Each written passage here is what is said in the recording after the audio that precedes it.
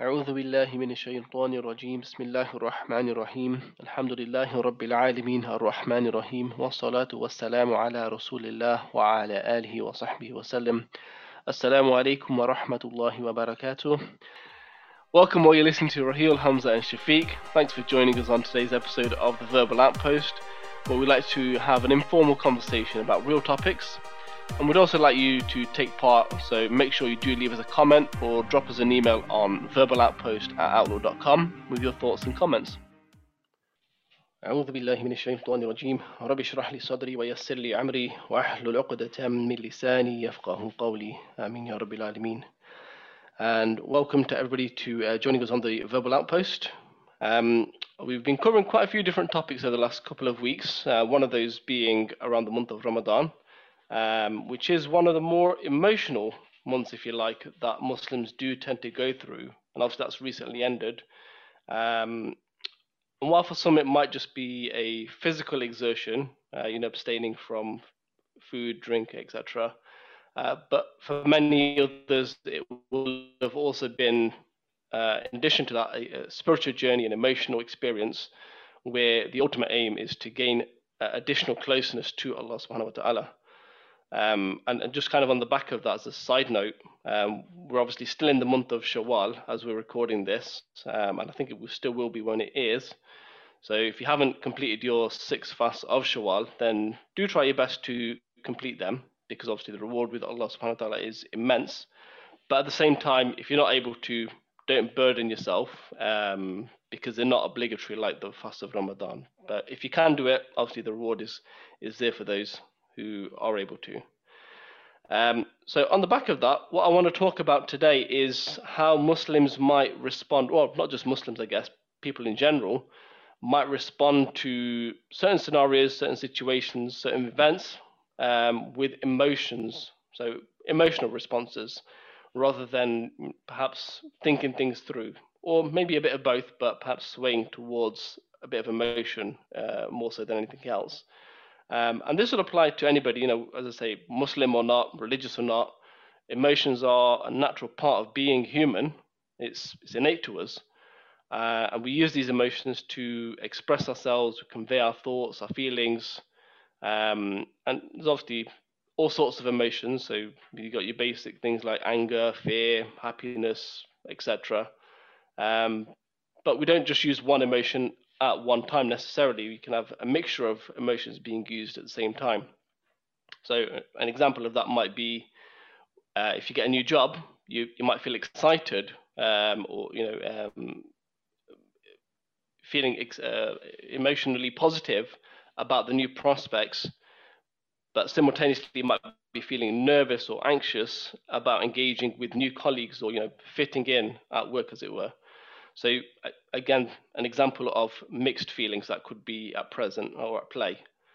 And often we might not be able to control the emotions we feel and go through, but that doesn't necessarily mean we can't control the outcome or the actions that we embody from that. So an example of that would be when the Prophet ﷺ was upset and sad when his son passed away. So obviously the natural emotion that he expressed was grief, sadness, I guess a bit of distress, if you like, but he conveyed that in the right way. So the controlling, feeling those emotions itself isn't necessarily going to always be in our control, but how we enact that is what's going to be in our control. Okay. So further to what I mentioned there, you can even experience opposing emotions, which, when you think about it, might seem somewhat impossible, I guess. But if we take an example, like we mentioned about the Prophet ﷺ's son passing away. So if we take an example kind of in line with that, so as Muslims, we believe when our children pass away, in their infancy, for example, they automatically go to Jannah. There's no hisab, there's no reckoning for them, because they're infants, they're innocent. So when the parents have their child pass away at that tender age, again, naturally they'll be feeling upset or sad. But at the same time, if they take this thought into consideration at the same time, then they might also experience some form of contentment and perhaps even a happiness, in the sense that this child of mine, although they passed in infancy, they're going to go to Jannah. There's no concern about them, going the other direction, if you like. So, as an example of opposing emotions. So, there's no real right or wrong about which emotions we might experience. And you could even have two people go through the exact same scenario, but experience different emotions and have different emotional responses. One example of that might be when the Prophet ﷺ passed away, the response of Umar bin Khattab and Abu Bakr as-Siddiq. So, just as an overview of that, when he passed away, sallallahu alaihi wasallam, Umar bin Khattab obviously was very upset, very distraught, and he actually said to people, if anybody says that he's passed away, he's dead, I'm going to chop your head off. You're going to have me to deal with. But then Abu Bakr as-Siddiq, obviously he's still upset because that was his best friend, he was his prophet, his guide. He took a slightly different approach, and he stood up in front of the people and conveyed the verse of the Quran. I don't have it to hand, but effectively it was the ayah that was revealed at the Battle of Uhud, when people thought the Prophet ﷺ was killed, and people were thinking, okay, what do we do now as Muslims? Do we still be Muslim, etc.? And the verse effectively says, are you going to turn on your heels because you think that the Prophet has passed away? But it's not the Prophet that you worship, it's Allah that you worship, and he is ever living, so he never dies. And Umar bin Khattab, he actually said, after Abu Bakr recited this verse, that although I memorized this verse, I knew this verse, when Abu Bakr as-Siddiq recited this verse at this incident, at this moment, it was as if I'd never heard it before. It felt like a brand new revelation to me. So these are a few examples of how we might respond differently, even though the scenario might be the same.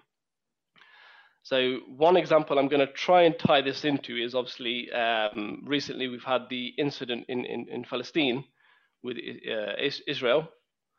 I'm going to kind of open up to you guys as well a little bit here. So there's been a lot of emotions flying around this incident.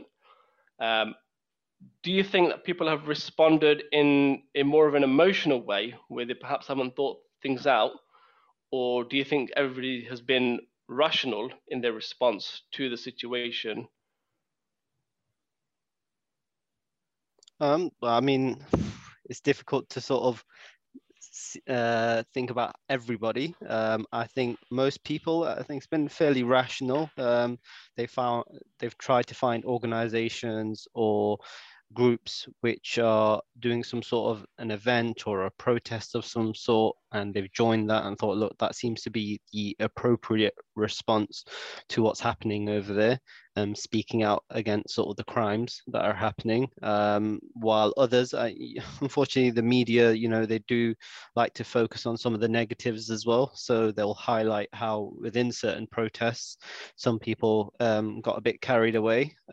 Maybe with their emotions, as we're sort of discussing today, and that anger let them, react in a way that wasn't appropriate, where maybe they're, I don't know, throwing things at the police officers, or breaking cars or breaking windows, that sort of, I did sort of hear about that happening as well. I don't have the exact details, but there have been incidents where that's happened, where some people just got a bit carried away. I mean, to be honest, there are a lot of people that join some of these protests who don't even care about the cause. They've just sort of followed along with their mates or whatever, and potentially they're just there just to, cause havoc, really. Any excuse, and you hear about that in other protests, not just necessarily this one, but in the Black Lives Matter protests that were happening all over the world. There were a lot of people who were giving, these people who genuinely cared about the cause, giving them a bad name because people are joining these protests and going out there and trying to raid people's shops and steal things and whatnot. Yeah, exactly. Yeah.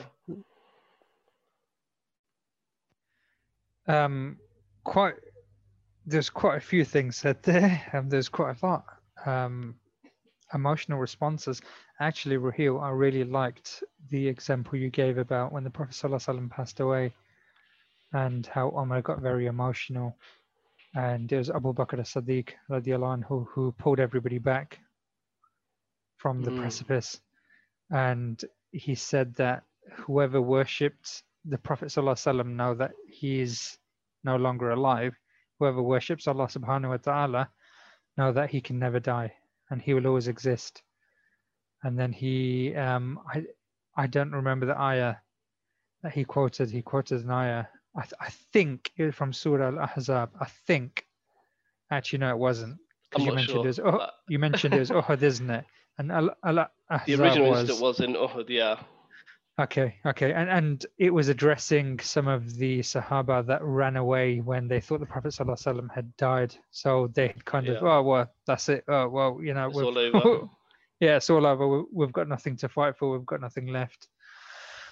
But I think there's a number of points here if we're talking about emotional responses. And I think, Shafiq, you were just talking about some of the responses to what's been happening more recently in Palestine. And again, I mean, any knee-jerk reactions that are devoid of any rational thinking and that are purely emotional and that are criminal, yes, we should condemn those things and they are a problem. However, in terms of, I think just general emotion, I think can be a good thing as well, right? So what I mean by that is that if people, and particularly us as Muslims as a community, if there is a sentiment against injustice, against oppression against Muslims, against non-Muslims, if there's an oppression and we feel an affinity towards those that are oppressed, I see that as being a positive. I see that as us as a community taking the moral high ground. Okay, I'm not talking about the actual reaction. I'm just purely talking about the sentiment, just the emotion. It's important to separate the reaction, the physical reaction, and the emotional, mental. That's right. Yeah, you've got the initial emotional response, which is internal, and then you've got the manifestation, if you like, which is external, isn't it? Absolutely, yeah. So I think in terms of the emotional response, I see it as a positive if us as a community, we are feeling an affinity towards oppressed people. That's a positive. I think we should applaud that. I think that's a positive. Okay. Again, if we're talking about the reaction, and to be honest, this applies to the Palestine situation. It applies to everything. It applies to all things, your day-to-day life, right? If somebody has been quite rude to you, or if you've gotten into an argument with your other half or with a family member or something, you are going to be quite upset. You may be a little bit miffed, but it's about how you respond. And you know how they talk about the stiff British upper lip. So yeah, the British stiff upper lip, and you know we kind of we're very reserved and very stoic, and we hold our feelings and thoughts internally, and we don't really respond. That can be quite advantageous, I think. Yeah, versus wearing your heart on your sleeve. So it can be advantageous. I think being composed is very important. If you can think through and not just, it's not a knee-jerk reaction. I think that's very important. So I think being emotional is one thing, but then reacting based on that emotion is a different thing. I think if we can filter that raw emotion into more of a composed, more of a thought out, logical, rational response, that's what we should be doing as a community. And that's what, forget community, that's what we should be doing in our own personal lives. There we are. Yeah. I'm off my soapbox now.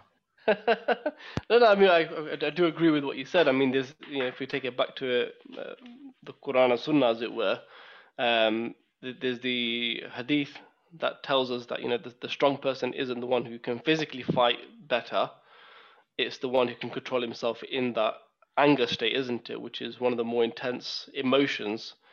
So, like you said, it's about controlling that manifestation rather than making it just a knee-jerk reaction, as you say. And that's what's beautiful about Islam, is that it covers everything. So these emotions that we go through, as you said about that hadith about the anger, um, there are actions that you can take when you're feeling anger. You know, if you're standing up when angry, sit down. You know, if you're angry while sat down, try lie down. You know, if you're angry while lying down, try stand up. You know, there's these actions that are available. You know, there's du'as that you can read. You know, reading Quran is supposed to bring peace to your heart. There are ways we can deal with these emotions, and it's all within the Quran and the Sunnah. And I think that's important, is especially for Muslims who are out there, you know, trying to change the world, in however, you know, whichever method they're trying to take, is that they refer back to sort of the Quran and Sunnah and make sure that the response that they have is appropriate and according to, you know, the Quran and the Sunnah, and, you know, something the Prophet would do and be happy with. Yeah, I think that's a very key point. I mean, if you're going to be engaging the public or the world, as it were, then you're going to need to be able to have some thick skin and be able to control that emotion, because some people might even intentionally try and jerk out a reaction out of you, won't they? Sometimes it might not be intended, but some people do try and really provoke people into having that response. I mean, we see that sometimes in the media where they try and provoke, you know, say the Muslim community, as just one example, to have a particular response, and then they brandish us in a certain way.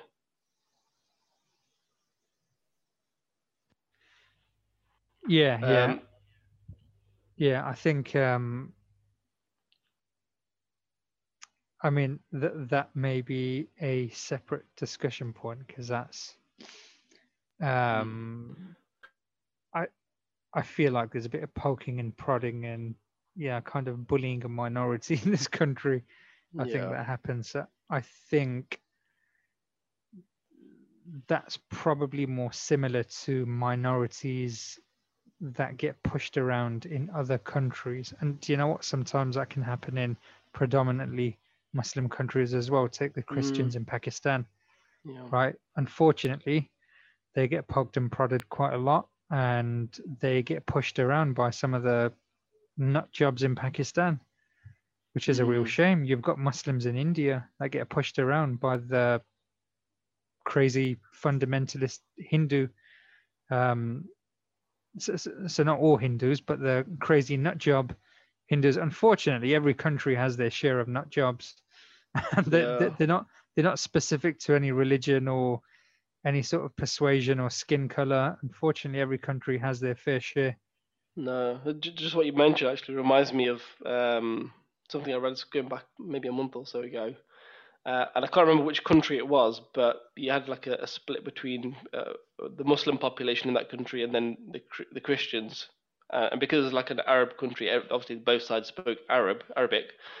And the Muslim being the governing side, if you like, so they're in control of the government, etc. There was some prohibition about the Christians using the word Allah when they're speaking in Arabic, even though they're referring to God, because obviously the word Allah means God, doesn't it? The God. Yeah. So there was some prohibition. I just remember, wow, is that taking things a bit too far? Because it's the language, isn't it? I think that's Egypt, isn't it? Is that the Coptic Christians in Egypt? I can't remember. I can't remember which country. I don't want to say yes or no on I can't remember. I feel like it wasn't Egypt, but I can't remember. Okay. Otherwise, you'll have the Egyptians coming after you. or two of them listening. I don't want anybody to have an emotional response against me, so I'm going to reserve an answer on that one. I was just thinking as well. Do you know? Yeah, sorry. I was just thinking. One point that Hamza made earlier is that the fact that you do feel some emotion and feel some sort of empathy towards, I don't know, something that's happening in another country, you know, whether it's, you know, your Muslim brothers or sisters being attacked and whatnot, that's important that you have that emotion to begin with. Obviously, the way you react, that's something obviously you would need to look at. And I was just thinking to myself how I used to hear a lot about how people have become desensitized to things. And I think that's quite important as well, that we should be careful not to become desensitized to things, because otherwise we have no emotional response to something. And I think when you start seeing all these things happening on TV, on the internet, online. I think it's something that people do go through. I sometimes feel I'm desensitized to things. You know, when I see, you know, it sounds bad, but when I see those charity adverts on TV, you know, and they show images that aren't really nice to see, but you know, it's happening. It's the reality where, you know, the children are struggling, you know, then got no food, you know, and they're asking for money so they can help these sort of people. I struggle to watch it, to be honest. If I can, I would try a change channel, or especially when the kids are around, you know, they see it, and it's important for them to know. When my kids went to Bangladesh with us, we had people knocking on our doors in the car while we were driving through the road, you know, and they parked up, you know, poor people, you know, and the people missing limbs, you know, all sorts, and they got kids, you know, you can tell they just need help, and they're like knocking. It freaked my kids out completely. They were like, "What the heck?" And I was thinking to myself, initially I was trying to protect them from it. I was like, "Oh no, don't look, don't look, don't look." But then I was thinking, no, actually, they should be aware that this is what it's like, and they should have some sort of emotional. They shouldn't be freaked out, but it's probably a good thing that there's an emotion there, and then it's down to sort of the parents to nurture that emotion and say, "Look, it's fine for you to feel upset and feel a bit uncomfortable about, you know, what you're seeing, but how do you respond to that?" Absolutely, absolutely. We've got a few more minutes left on this section. Hamza, did you want to make a point before I move on to the last point? Yeah, I was just going to say very quickly. Yeah, in terms of emotions, I mean, it is a feeling that emotion is a good thing, and I think as a community that we should be proud of that. We should, right? Again, I'm not talking about the reaction. Unfortunately, there are a lot of people that just don't give a monkey's. Yeah, there are a lot of people, Muslim, non-Muslim, whatever. There are a lot of people that just don't care. And the whole desensitized thing, yeah, that is really unfortunate because we're surrounded by it. And I think that says more about the world that we live in than it probably does about us. And then the point you mentioned, Shafiq, about the charities as well, that's probably a little bit of a sore point as well, because there's, you know, we should probably do about a 4-week series about the state of charities and holding them to account, because there's the good, the bad, and the ugly when you delve a little bit further. There's a lot of good. Unfortunately, there's a lot of bad as well, and there's some real awful, ugly, dodgy stuff that happens as well, unfortunately. So I think that I always feel a little bit as if somebody's playing on my heartstrings to try and get me to part with my money when I see some of these charity adverts. So I think I treat those quite differently versus some of the other things. Yeah, I think you got to just kind of almost categorize it in the sense of how are they trying to portray themselves as well, isn't it? But we've got about 2 minutes left before we take break. Just kind of going back to the Palestine situation. Obviously, we talked about the emotions that have gone into that from the community locally and globally, really. What do you guys think about when things fizzle out? When I say fizzle out, I mean in terms of the media and everything that's going on. All that reporting, as it were, dies down. Do you think that the response would also die down, and is that the right way to go, or should the effort still continue? Short answer, continue, but I think we've got about a minute left. So yeah, we've got a minute left, so it's a bit of a tough timing on that one. So I think we'll take a break now, and maybe see if we can resume that question in part 2. So do join us back. We're just going back for a short break. So see you in a few minutes. Assalamu alaikum.